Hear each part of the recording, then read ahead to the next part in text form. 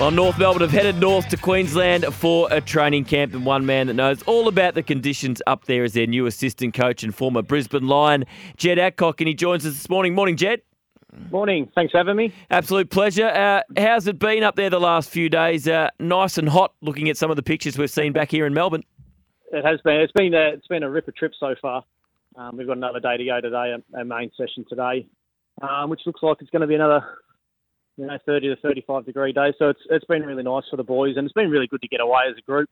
And I think from reports, they haven't done it for quite a while. Obviously, COVID came through as well, so that took out that time frame. But it's been great to get away, and all the new staff and new players spend a bit of time together and a bit of bonding. It's been good. Is that the most important part of it? A trip like this, you get to do some hard training. You get to do some hard training in the heat, but particularly with such a young group as well. Is it just getting together, having discussions, getting to know people more? Is that the main thing you get out of a camp like this? A big part of it is, yeah.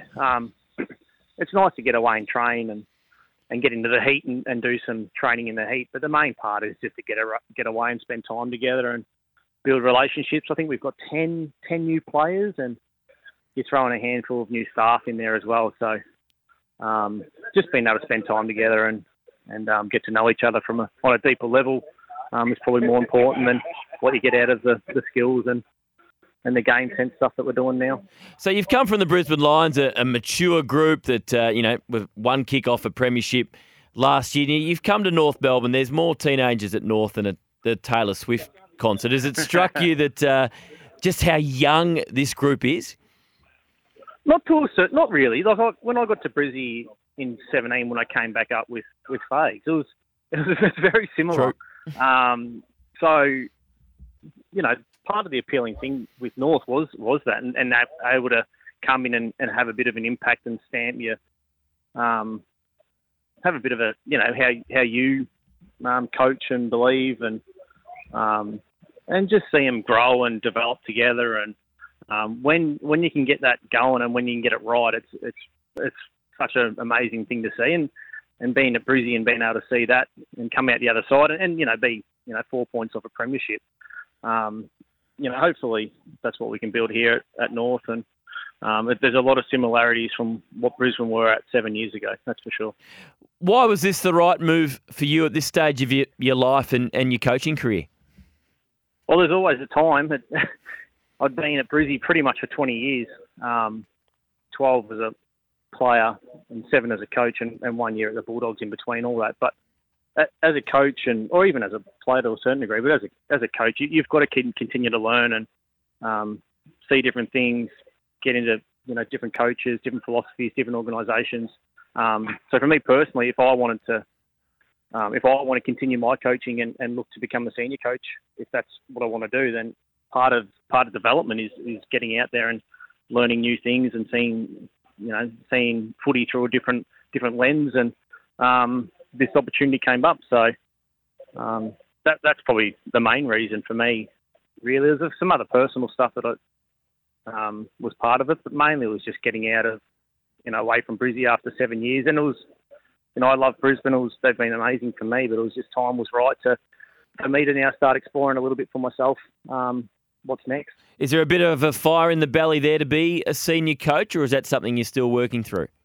Maybe. It's so early still. I'm 38, so the good thing about North now is we've got such a young group of coaches, and hopefully we can all develop together and come along the journey with Clarko and the group. So that's not even on my radar really at the moment, and if it happened, it happened. But right now it's about just getting to know the boys and the other coaches and trying to get this group on a journey and try and get them quicker rather than slower, but back up where they should be. Speaking of new North Melbourne assistant coach Jed Adcock, which part of the grounds Clarko got you in charge of? So still the back, so still do defence so where I finished last year, and ex-Xavier Clark's come across and he's doing the forwards. I think he did the forwards at Richmond last year as well. So it's all pretty similar for where we've come from.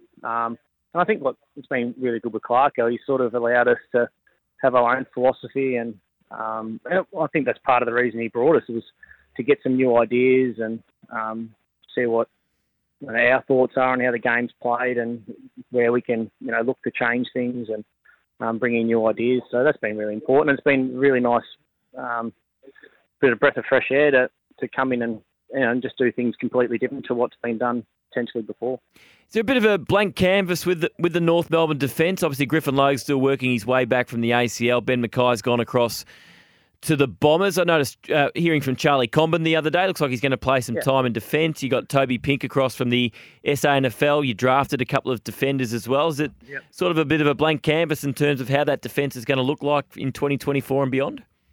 There's going to be some new faces, that's for sure. And clearly, when you're in middle of December, we haven't settled on anything at all. So I think the good thing for us now is that we've got plenty of time to really have a look at a lot of players and try some new things. And as you mentioned, Charlie will be able to come down and do a bit of work down there.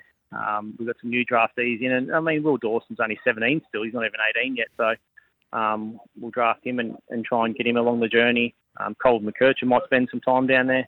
You got Riley Hardiman now. So, but there's some older heads, which is really important to have, and especially in defence as well with Aidan Corr and Luke McDonald. So, so there'll be some new faces, but at the same time, there'll be some old heads. And when I say old heads, they're probably only 28 years of age too. So, but some more experienced, wise heads, which is really important when you do have a group that aren't as experienced.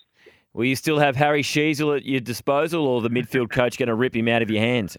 I think the mids and forwards coach are trying to rip him out of my hands at the moment. So no, if you could have 5 Harry Sheasels, you would. So I think the good thing for us now is that we've been able to really get some good talent through the door, and it's our job now as coaches to really nurture that and try and help them develop the right way, but quickly if we can. But Harry's such a good player and a unique player that 12 months ago I was probably thinking he was a half forward, and then all of a sudden he's a BNF winner coming off half back. So we'll just let that one settle for a while and see where we end up.